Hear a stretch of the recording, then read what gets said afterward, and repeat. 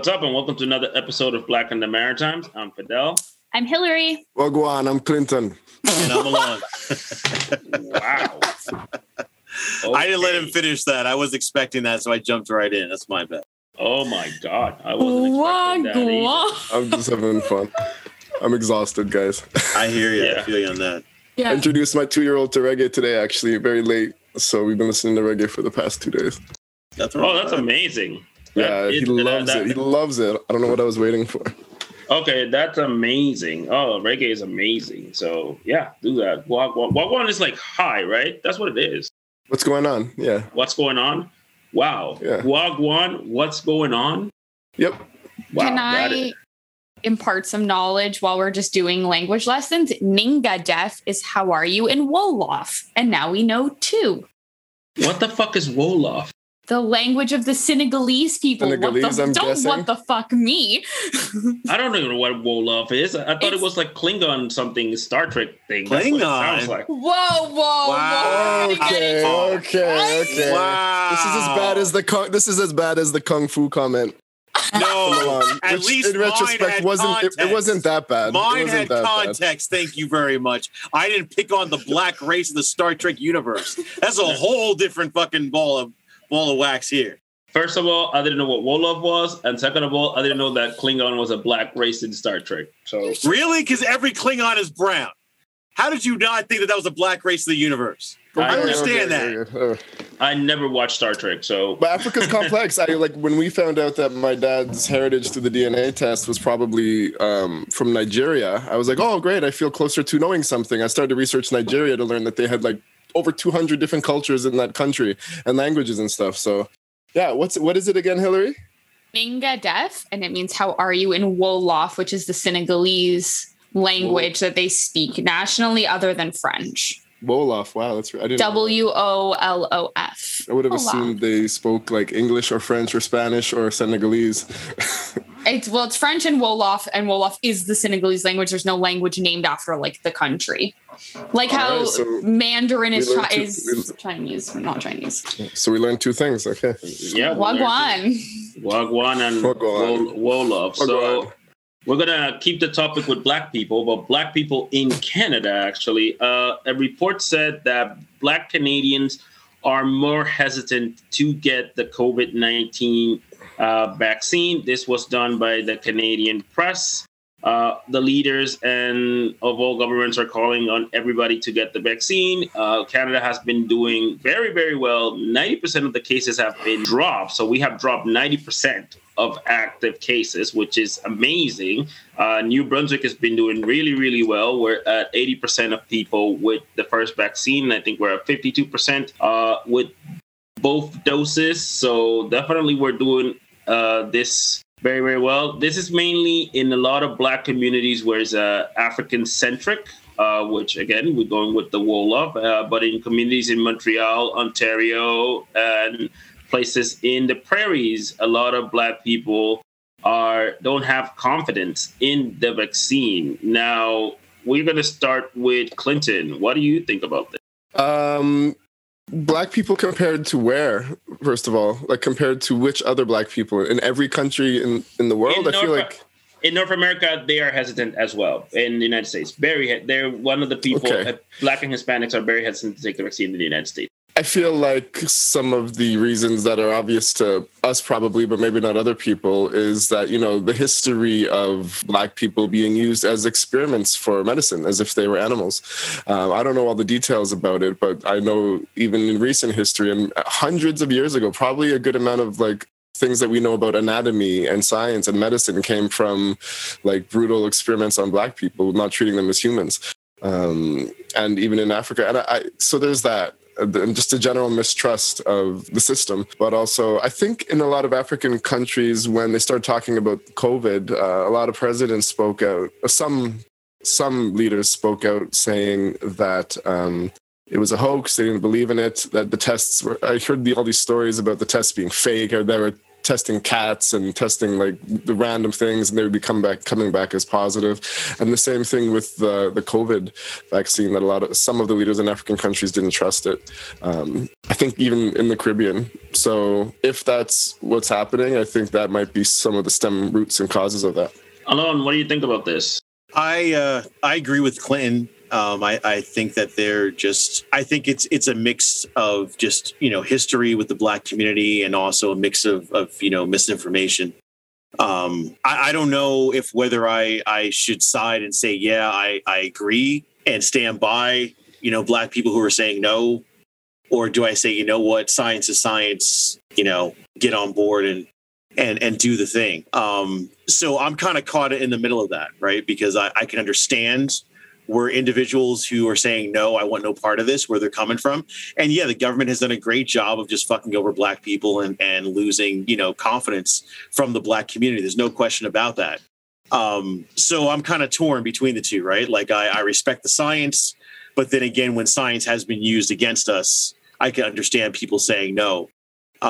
So, and again, the misinformation that's out there, it doesn't help. So it's kind of like this perfect storm, right? So if you've got people who are saying no, then you have misinformation to feed into that no, it's a vicious cycle, right? But then again, you got to look at, is that even part of a diabolical plan?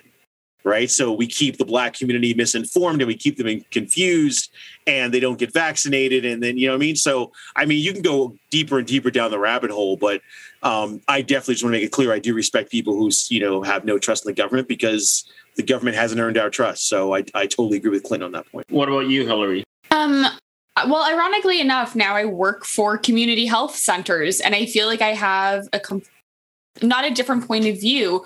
But I'm just wondering if these statistics include all of the Black people who disproportionately cannot be reached through these vaccine clinics. So I'm currently in talks with a bunch of community health centers in Manitoba who their employers will not let these people leave work to get vaccinated during regular hours. And then these clinics close. So you've got mass populations of people who are overworked, underpaid, run by consumerist capitalist society, and are not even being allowed to go get vaccinated because it's basically let the poor die and get sick first. And it's still that like very awful mentality.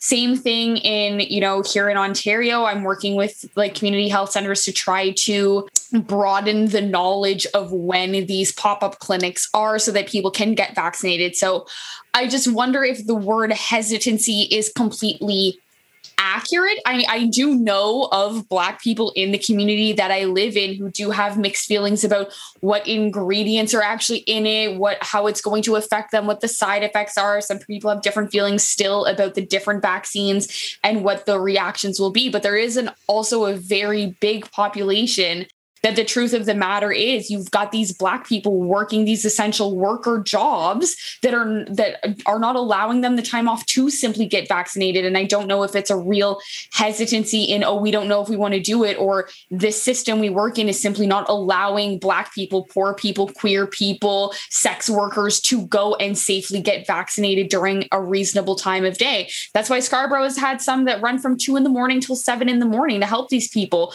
Fucking strip clubs are now having like pop-up vaccines so that these people can get vaccinated. I see a big push in the community for these people to fairly get vaccinated. I wonder if those statistics are accurate. Well, vaccine access, it is a factor. Vaccine access has been a factor in many places, especially poor places. For poor people, vaccine access is always a problem because, again, if you're working and they don't let you go to get a vaccine, how are you going to do it? You're not going to do it. And that affects mostly poor and disenfranchised people. Now, the hesitancy, and this happens a lot in poor countries. I think there's a combination of both. I think there's a combination of, in poor countries, people are untrustful of the government. That is one thing. But not only that they're distrustful of the government, there's also a culture of the government doing things by force. So when you talk about Black people, there is a culture of the government pulling things by force, whether it's taking you out of your home, whether it's killing you with the police, whether it is, taking your rights away. And when, especially people of color, they feel that the government is forcing them to do something, they are hesitant.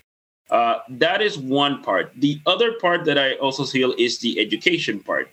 When you are in poor conditions, with poor schooling, with poor education, you are more hesitant to don't try things that you don't know. Because I mean, there was one conversation that was really enlightening to me, and it wasn't from a Black person. There was a person that told me that they didn't want to get the vaccine, and because there was nothing in it. That they didn't know what was in it. And I said to them, you do drugs. You don't know what's in drugs. Like, you don't know what's in amphetamine. But I think one of the things is that they looked at it that way. They were like, oh, yeah, you're right. But it's also the forcing and the education part. When you get forced to do something, you're more hesitant to do it. Right. But that system is set up. That's a systematically racist byproduct. So if you have poor communities with poor education systems and a lack of education, access to information, that's a whole systemic system. Right. So, understand if Black people start saying what they're saying, I agree with Hillary, and Hillary actually just enlightened me to a lot of different things and facets that I wasn't aware of going on in the Black. But that, again, is a systemic byproduct. Right. So when you have, minorities who are primarily, on the frontline workers, so whether they work in nursing or retail or hospitality, whatever they're doing, and you have clinics that are open, that's not Black people saying they don't want or they don't trust. That's them literally saying, I can't get to it because my fucking employer is telling me no, right? So when you have these systemically racist barriers and borders set up, is it really Black people saying that they don't want the vaccine? Probably not. If there's a lack of education, is that Black people really saying from a conscious, educated standpoint that they don't want the vaccine? No. They're doing that based on lack of education information that has been systemically denied them. So that's how anyway. Well, one thing that we got to, and I think that's what Hillary's going to go. I think one of the things that we got to make sure, there's vaccine access, which I think one thing that she's saying that is a thing that is very, very true, that a lot of people don't have the access to the vaccine and they want to take it. But what we're talking about is that people are hesitant, that they don't want to do it. Go ahead, Hillary. Well, what I was going to say is that, like, the point you brought up about the lack of education, it's not like, I know that we're a race-based podcast and we're talking about Black people being hesitant, but it is very much a class thing. There are a lot of white people that I know on my Facebook who are saying the same thing.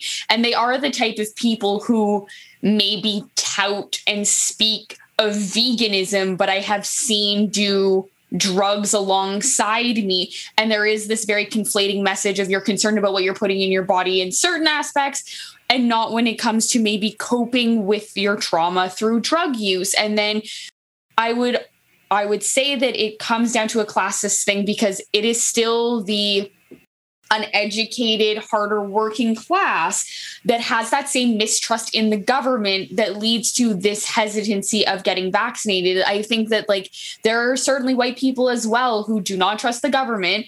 And especially recently with the more that we go on, the more we see the transgressions that the government has done.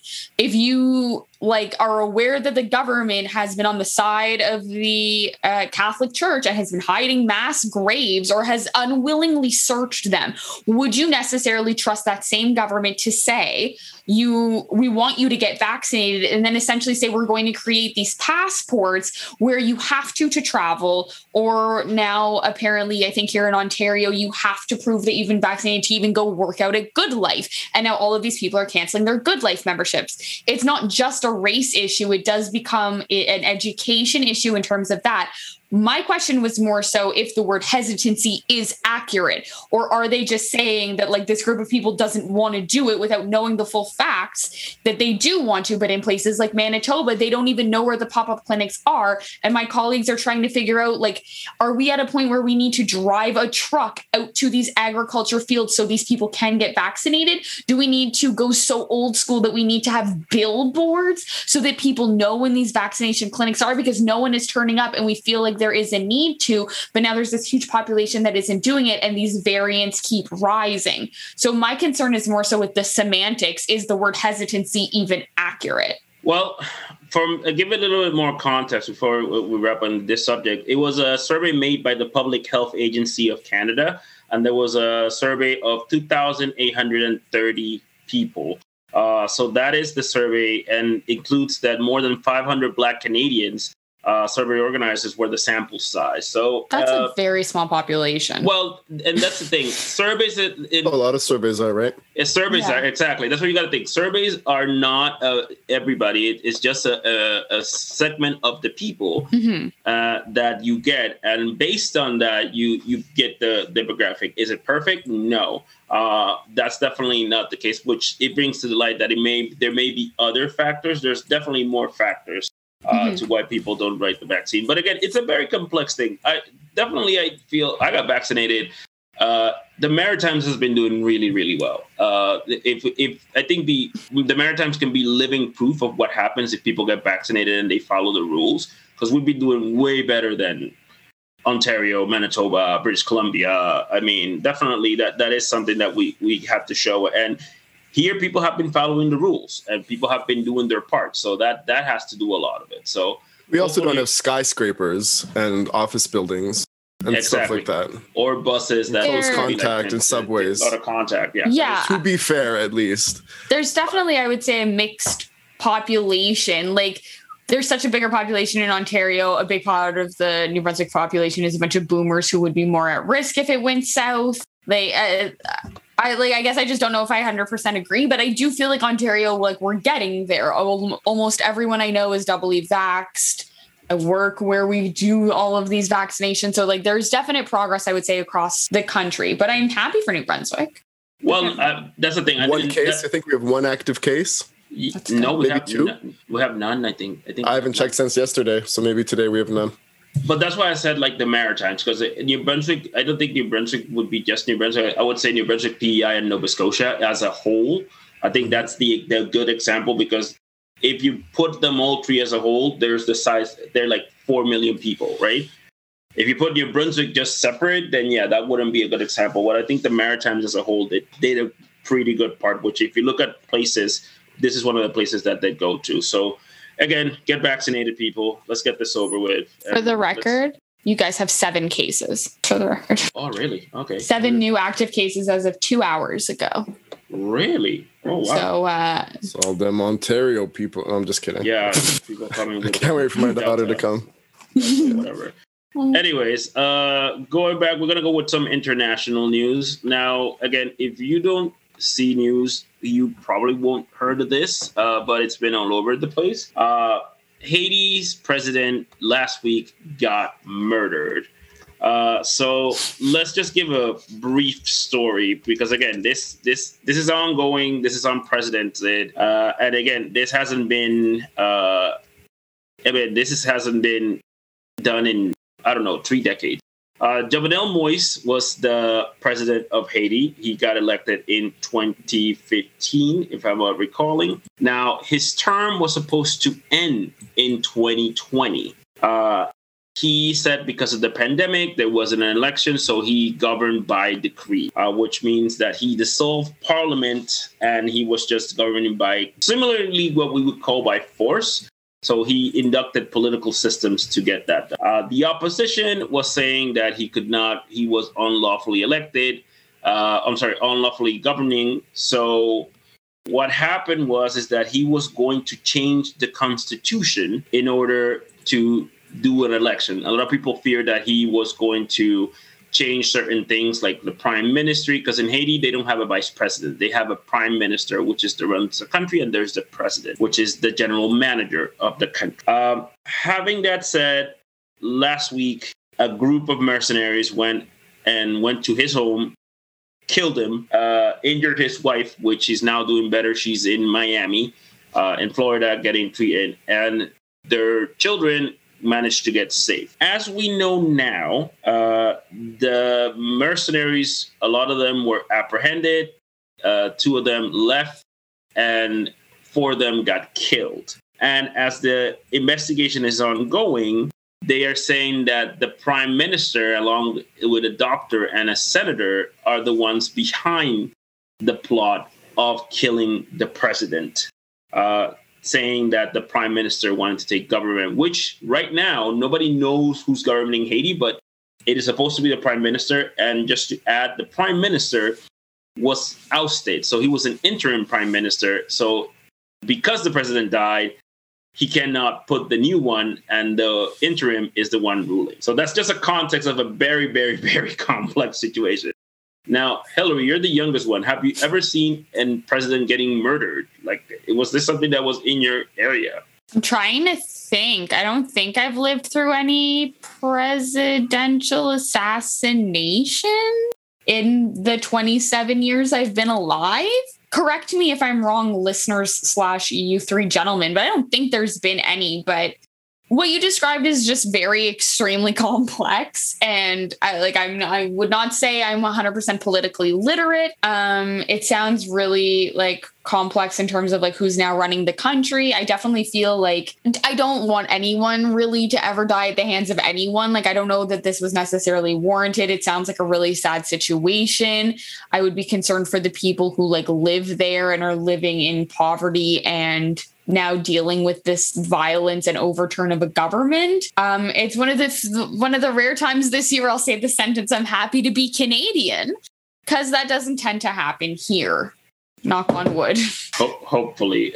Clinton, what's your thought on it? Well, I said I'm happy to be Canadian too earlier today when I was talking to my interview with Velma for our CBC show coming up. And I'm happy to live in a country where, if we finally acknowledge the wrong that was done, we have the opportunity to make it better. Yes.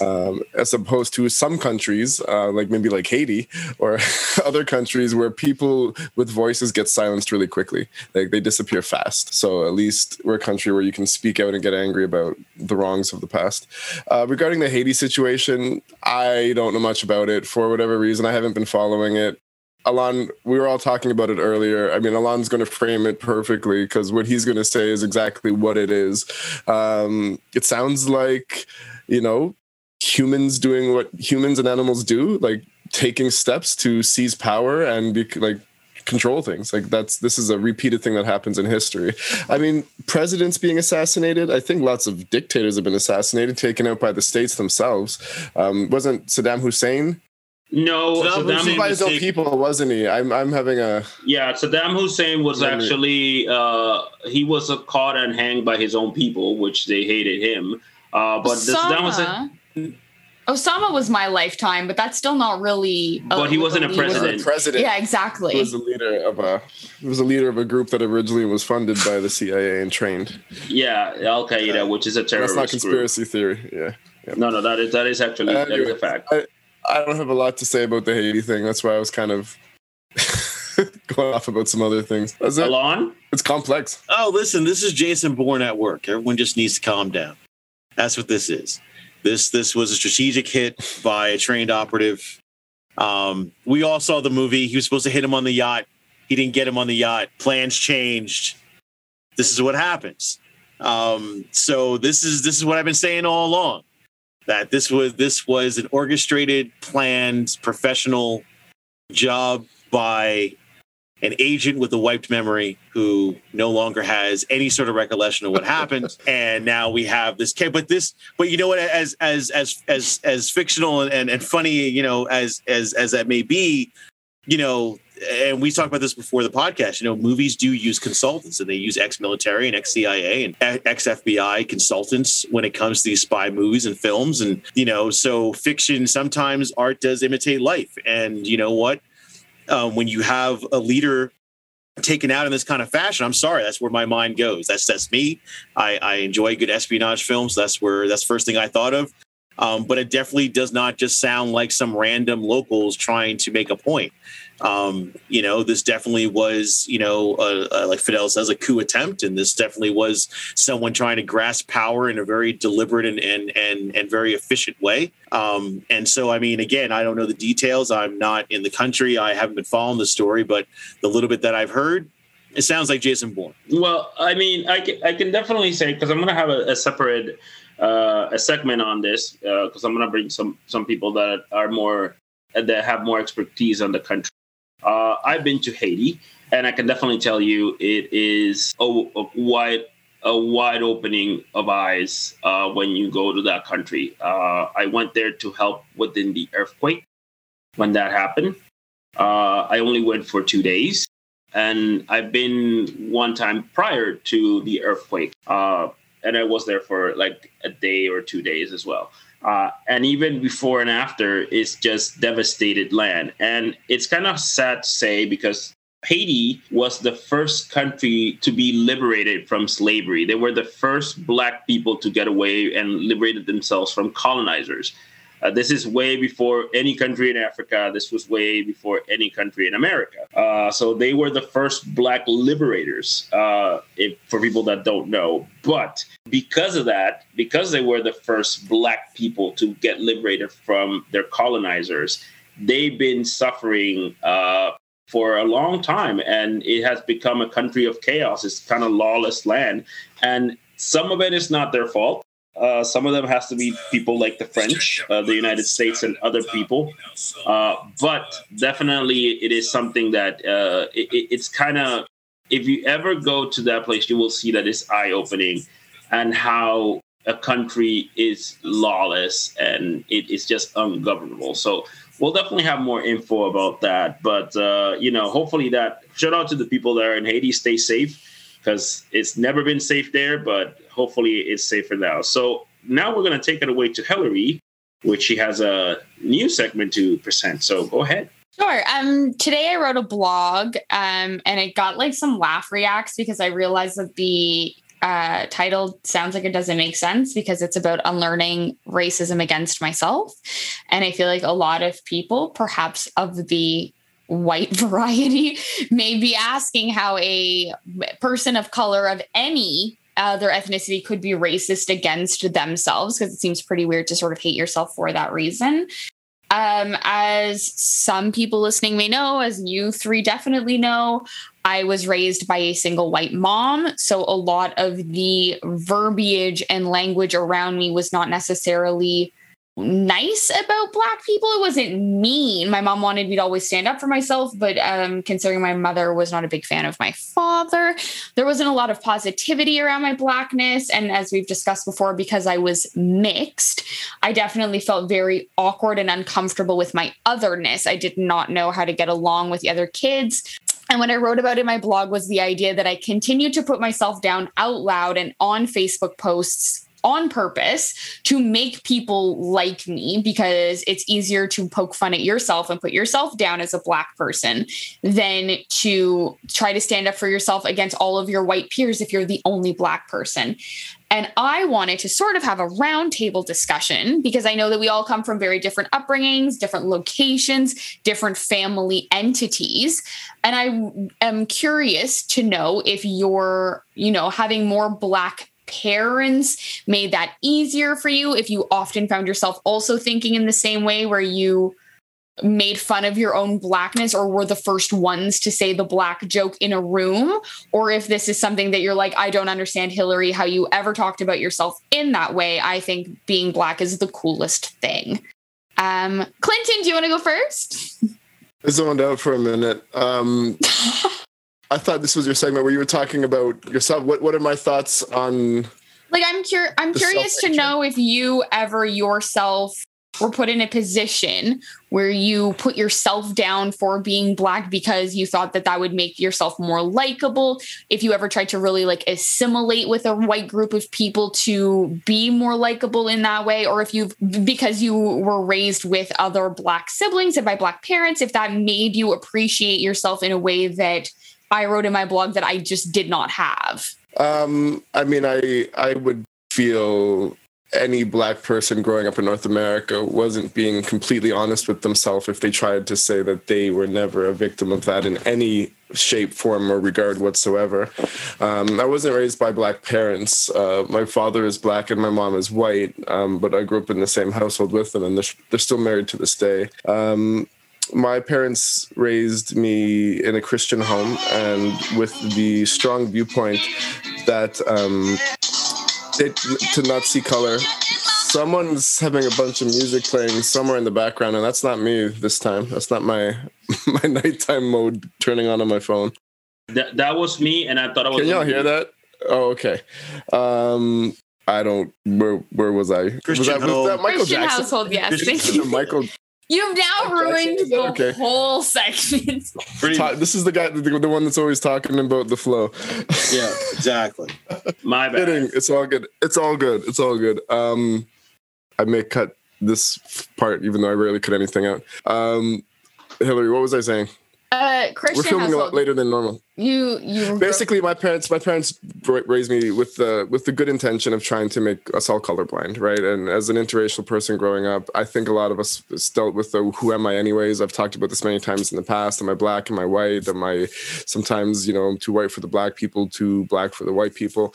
I think I've done it. I can't think of specific examples. I raised my eye when I first saw that you had written that, but I don't want to be a hypocrite. I feel like I've conformed. I grew up in a really multicultural part of Toronto, but I'm sure I've made some jokes about myself in my life. I can't think that I haven't, and it's.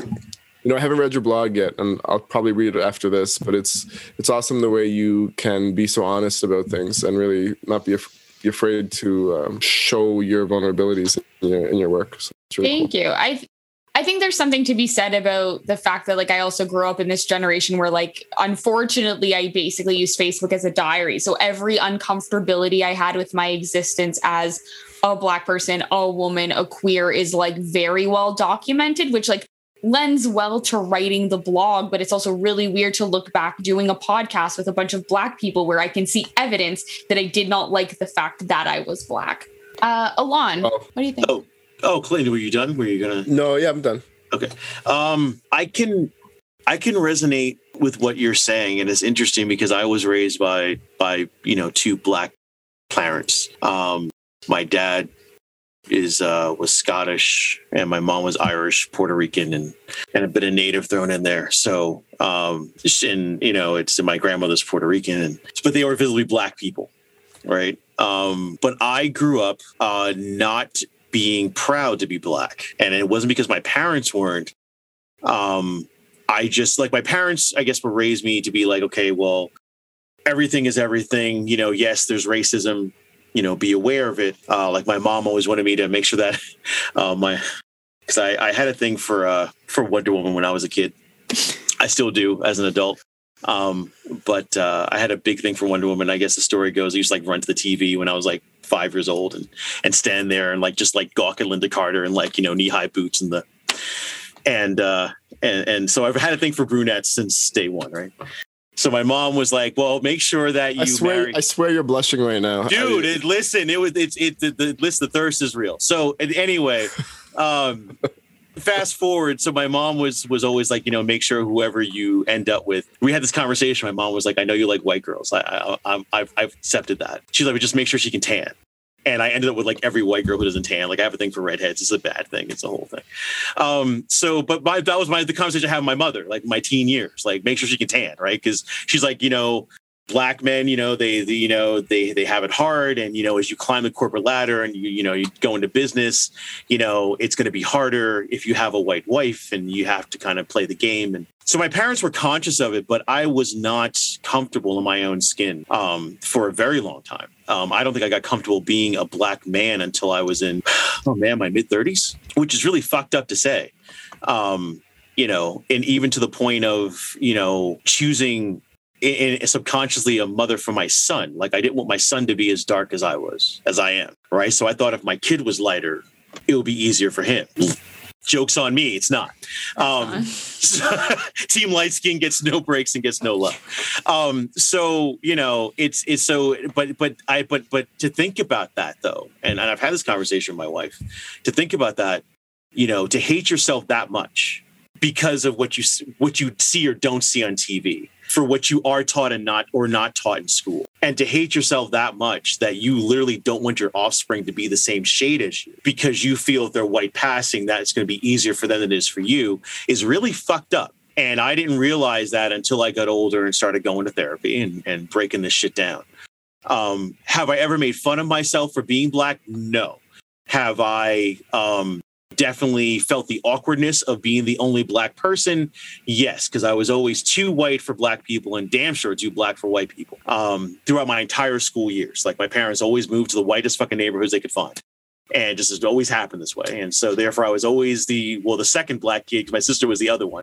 So we were the two black kids in school always. And, you know, until I moved to the Bronx, and then that was different. But, you know, it's, I've never hated myself to the point where I would make fun of myself. But I definitely was not a proud black child. Because everything that I saw on TV and everything that I aspired and liked didn't fall into that typically black box, right? So I didn't learn to appreciate hip hop until I was in my 20s. I was a rock kid. I still am a rock kid. Like, I was a grunge kid. Man, please. I was emo before emo was emo, right? So like, you know, but to be a black grunge kid in the 90s was really out of place and just not even like talked about or even, you know, portrayed ever on MTV anywhere, right? There were no black rock grunge kids. And here I was, my sister and I were, my sister was into Tool and Pearl Jam. And here I am, you know, in Bush and Nirvana, Stone Temple Pilots, and I'm a drummer, and, you know, and that's what I do. And this is the music I'm gravitating. Even my parents were like, what the fuck is wrong with you? Like, they were like, you know, 60s and 70s R&B people. And they're like, what's wrong with our children? So like nothing I like. So I like, you know, like I like sci-fi, and I loved anime, and I loved rock music. And so I loved all these things that checked off in the white category, but I was physically too black to be, you know, to fit in with the white kids, and having all these white interests, quote unquote, I couldn't fit in with the black kids. So yeah, I feel you in the respect of just, you know, not appreciating one's race and, you know, and hue on the color wheel, on a different type of scale. So I guess, you know, even though I didn't verbally say anything, I think that the moves that I made and or didn't make in my life, I think I probably was doing the same thing. I just didn't verbalize it on a social media platform. But, you know, I definitely was not walking around as a proud black male, you know, happy to be. I didn't, because the world around me was and still is very much catered to the white male demographic, right? All the heroes are white males. All of your, you know, your spies and all the people that I wanted to be like were all white, right? So I mean, like, when you grow up liking even Batman, I am Batman, right? Tattoo and all, right? I am Batman. But I remember, and this is a quick story. I went to they used to do this Comic-Con thing here in Moncton at Comic Hunter. And there were a couple artists there. And so anyway, they were doing caricatures. So Zach got Captain America. That's fine. So the artist, Danica, was like, well, what do you want? And I'm like, can I get Batman? But I'm like, can you do me one favor? I'm like, can you make Batman look like me? Because this will be the only time I will ever see Batman be black. And she was like, yeah, got it.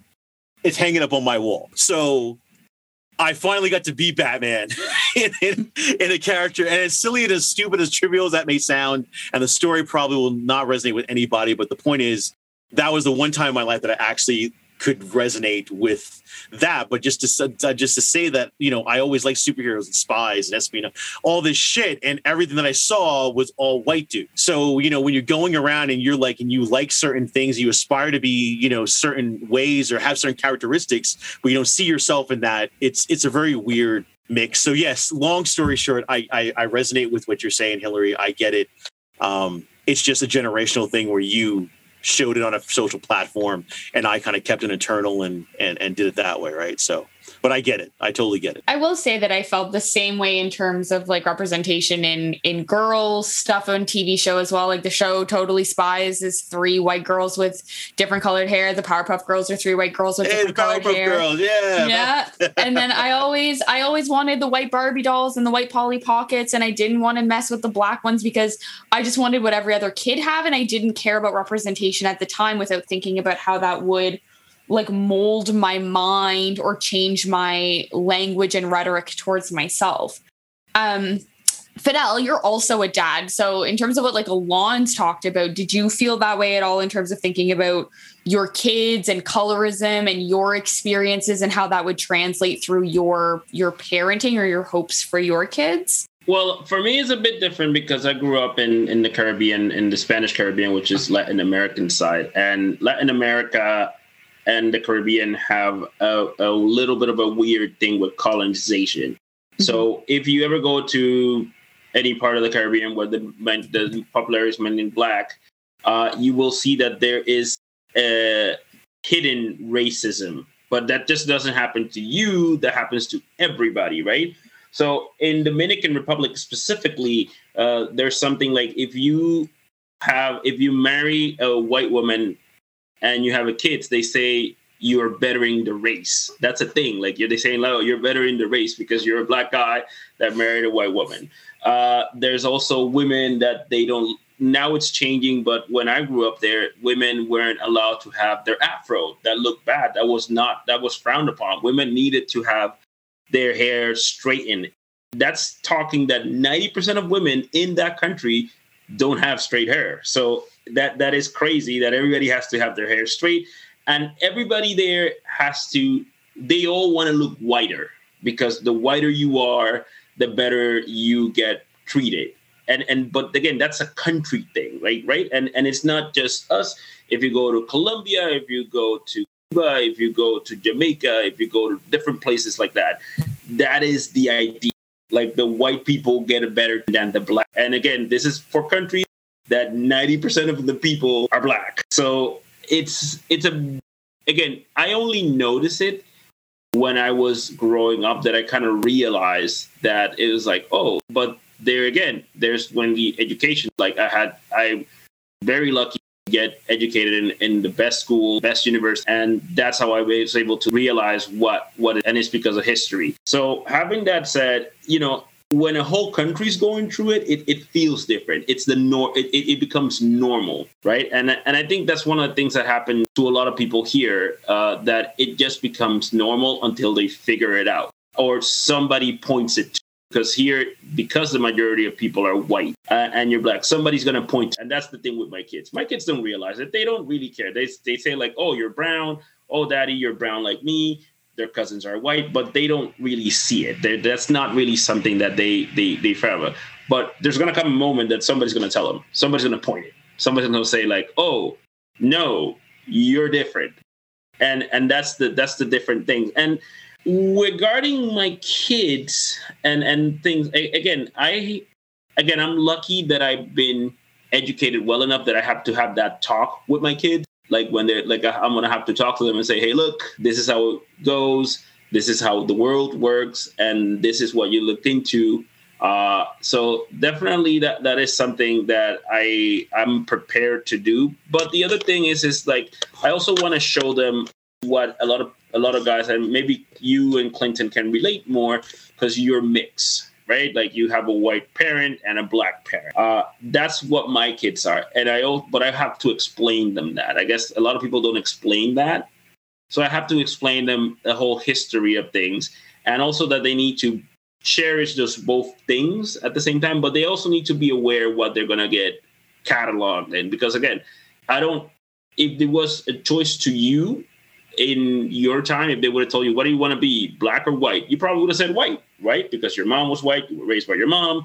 That was the character. But that you didn't pick that. Nobody picked that. They picked it on you. They said like, oh, no, you're this, right? And you're like, oh, and then you're like, oh, okay, what I got to do? So to the sense that I personally myself, again, because I grew up in a world that everybody is, that's normal. For us, it was normal. It's only when you get out that you figure out like, oh, that's not normal, that everybody wants to be whitewashed and people making fun. And even when you're dark skinned, like in Dominican, the darker you are, people discriminated you because you're darker than the other dark person, which is insane. Like you're being racist. Two black people being racist amongst each other. But it is something that, again, everything that happened, it happened to me, but for us, it was like, it happened to everybody else that I was with. Right. Mm-hmm. So it wasn't like weird. It was like, oh, okay, we all do the same thing. So I guess that's how I can put it. Well, I mean, colorism is super, super real. And also in terms of like, if we could have been like prescribed, I guess, our own identities. I forget if I've talked about this on here before, but in terms of like fat phobia, Lizzo went on TikTok and was saying, like, if everyone could choose, there's such inherent fat phobia, no one would actively say that they want to be plus size, in the same way that just because of how aggressive the discrimination is against Black people, no one at this point would choose to be Black, because it's basically taking your life into your own hands. Like, cops are actively killing Black people in the States. Why would you choose to live a life that is actively more difficult? And while I was very proud of like my color, and I loved being able to talk about my father's heritage, I also was raised to have this very big pride about being Acadian, despite the fact that my mom hated speaking French and found it more difficult. I was raised to be so very proudly Acadian that I felt like I had to defend that while also trying to defend my Black. Clinton, you had your hand up? Just to respond to what Fidel said, and I you guys all shared some really amazing stuff, and I know my answer was short. But no, like, if given the option, I can actually say that, no, I definitely wouldn't choose to be white. However, I don't know that I would choose to be Black. Again, I need to stress that a lot of people grew up around maybe either white people or Black people, but I had the benefit of growing up around a really multicultural environment. And at the end of the day, and even though I may have been a bit ashamed of this over the past year, I think I'm back to being able to say that, you know, I really just want to be Canadian. And I think Canadians should strive towards a future where we can really just, a faraway future probably, where we can really just identify as being Canadian and not have, and that's kind of the beauty of Canada, where you can be who and what you want to be, and you shouldn't be limited by the pigment of your skin or the expectations. I mean, like, Alon, even the idea that I could be wrong, it almost felt like you feel that you should feel guilty for liking the things you liked growing up. But I mean, without the internet, there was no way for you to know how many other Black kids out there really like that stuff, other than maybe the people in your neighborhoods. I grew up as a huge sci-fi junkie, Star Wars, Star Trek all the time, and so did my Jamaican dad. So that's not uncommon at all. Yeah, I had the benefit of unpopular opinion, but, like, you know, I've seen the pros and cons of both white culture and Black culture, and I've been right in the mix through all of it. I'd rather just be me, and I'd rather just, if anything, be Canadian, because in America, like, they make you pick. What are you, white or Black? Here, I don't think you have to. I know Canada is going through a lot of reconciliation and learning and growing and truth seeking, but if I had to choose, I would pick that third option and be a Canadian, and that's what I'd want my kids to be too. If we could get to a point where Canadian was synonymous with a multiculturalism, I would say yes, that I agree with that. Right. I still feel that, like, Canadian is sort of still very much perceived it like we're still a white privileged country ruled under a monarchy that I don't think does enough for its minorities to be something like I 100% identify as like, if someone asks me what I am, I've almost always said Canadian and then Acadian. Now I say Senegalese Acadian because I'm giving props to my father down the hall because he's earned them. And I do feel proud about that aspect of my life now. But I do find that if we were to just, you know, I don't know that you're necessarily saying throw out I know you're not saying throw out all the other cultures, but, like, I think that I want everyone to be proud to be Canadian. I agree that a lot of truth and reconciliation needs to be made, but I think that then Canada needs to be recognized more as, like, not that melting pot that sort of blankets all of them, but that mosaic where everyone is so welcome that you can say Canadian and it doesn't have to mean toques and poutine. You know what?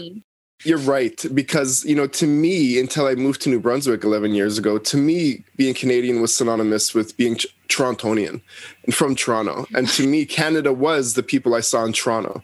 It was all the different cultures. So that's a good point. Canada's diverse. I mean, over in Alberta, they didn't even have Black people. Like, the Black people started off in New Brunswick and Nova Scotia. I mean, Alberta, Canada is big and huge and diverse. And to me, when I'm speaking, I guess I'm still thinking of this as my life growing up and being from Toronto, as opposed to being from quote unquote Canada, which is for the most part really rural with not a lot of multiculturalism. So, I mean, when I studied Canadian literature, it was one of my first introductions into the idea of, like, Asian people post, like, some of the, like, like racism of the war and the idea of like refugees being put in these like poor situations, and the story of Louis Riel and all of these things that I didn't even know about Canada because of our education system. So for me, the idea of Canada was always very white and roots and tragically hip, as Alon once said.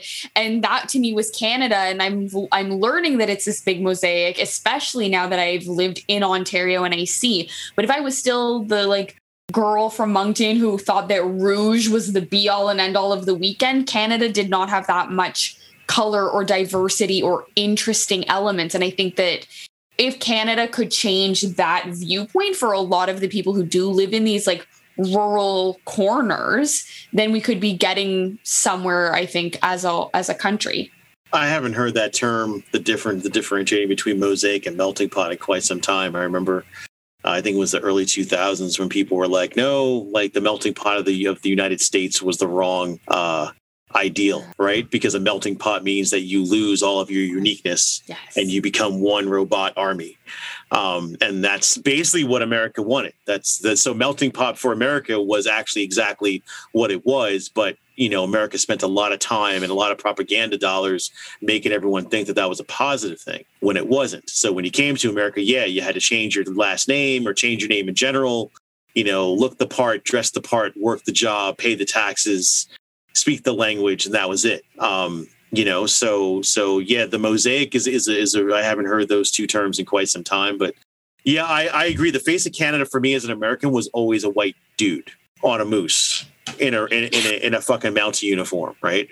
Like, you know what I mean? Like that's always what I've known. Like as an American, that's always the image of Canada. It isn't the multicultural aspect of Canada that's put out. But, you know, I blame the Canadian government for that. Again, it's that, you know, worldwide propaganda message that Canada sends out, whether it be through movies or through, you know, through the music.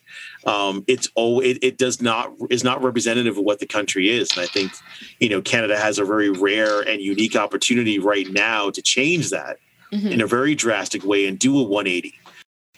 And to begin including everyone, you know, in their mission statement and in their imagery. And I never even understood all those jokes about Canadians growing up, right? About the accents, aboot, and the way they pronounce things. I didn't get it because no one I knew, the white people I knew in Toronto, they didn't talk like that. So I thought it was all confusing to me. Mounties and RCMP and the guys in the hats and the red out uniforms. But we had a stupid show called. We had a stupid show on CBS called Due South, and it was about this Canadian Mountie who was like in the States, and like he had like a U.S. female love interest, and they had these stupid comedic adventures, and you know that was basically, you know, the Canadian, you know, the imagery of Canada for us. We had that here too. They're releasing a Canadian Pixar animated movie they just announced, so it'll be interesting to see how that looks. Fidel? Going red. No, but I was going to tell, like, I think that's one of the reasons why people need to travel, because I mean, I never, and I think that's what a lot of people don't when you're in a certain spot.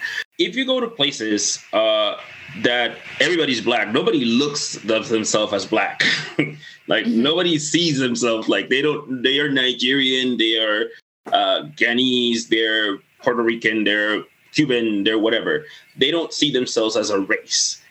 It is only when you come to the United States specifically that everybody looks at you as African American, which if the African American term is completely wrong, because Egyptians are African, Tunisians are Africans, Algerians are Africans because they're all in Africa, right? So if I got Algerian parents and I'm born in the States, I'm officially an African American, but I'm not black. I'm Middle Eastern. So I think that's one of the things that I would say, that I wouldn't say like it's a propaganda machine regarding to Canada, because I feel like the way Canada is portrayed is not even by Canadians. Because if you look at Africa, in the United States, how they portray Africa, or they portray Latinos, or they portray Asians, especially Asians. Like every time we looked at China, we always saw like a kung fu, martial arts type of people. And if you go to China, or Japan, that's not really what is happening there. Like I think a lot of the misperception are not made by Canada, or perceptions of races are not even made by country. I think a lot of it, and I can definitely say this, a lot of it is done in the United States. A lot of perception, because it's only when you get there, and I can tell you that because when you get there, they tell you, what are you, or where are you from? And then if you say to them, I am American, they're like, okay, but he's black. Or if you're Dominican, which is the funny thing, if you're Dominican in the States, and you don't have an accent and you speak like me, they think you're African American.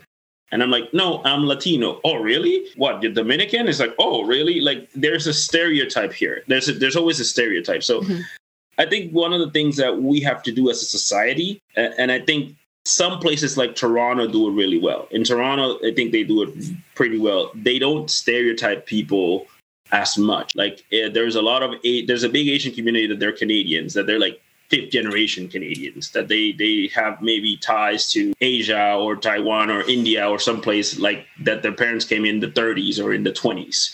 So, but I think as a society, we need to kind of, in Canada specifically, not talking to anywhere else in the world because everything's different. In Canada, I think as a society, we need to understand that people are not being treated equally because of certain aspects of their race or tribes or whatever.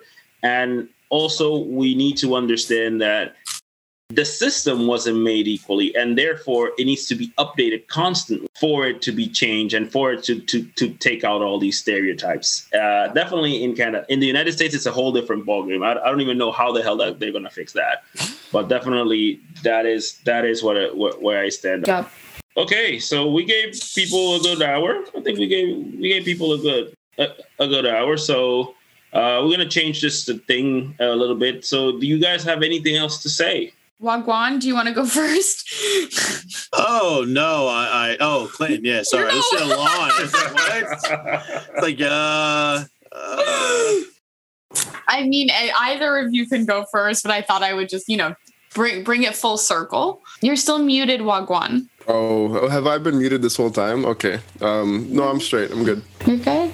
Cropberry on social media, secondglances.ca, the blog on Black in the Maritimes. The TikTok is doing very well. We've hit 1,100 followers. One of our video has 20,000 views, which is bananas, and I am very unsure why, but there will be more content coming out on there, so keep yourselves posted on that. And then also Instagram Reels come out at the moment on Mondays.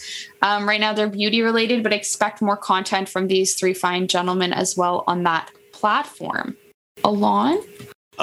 Echo 7 on all socials. I Am the Tree is out now. I believe we're probably set to release another single in probably another month and a half. But we have video out on YouTube. Buy the song on Bandcamp or Apple Music, or stream it on Spotify. I still can't stand Spotify. Fuck Spotify. But Echo 7 on all platforms. Appreciate it.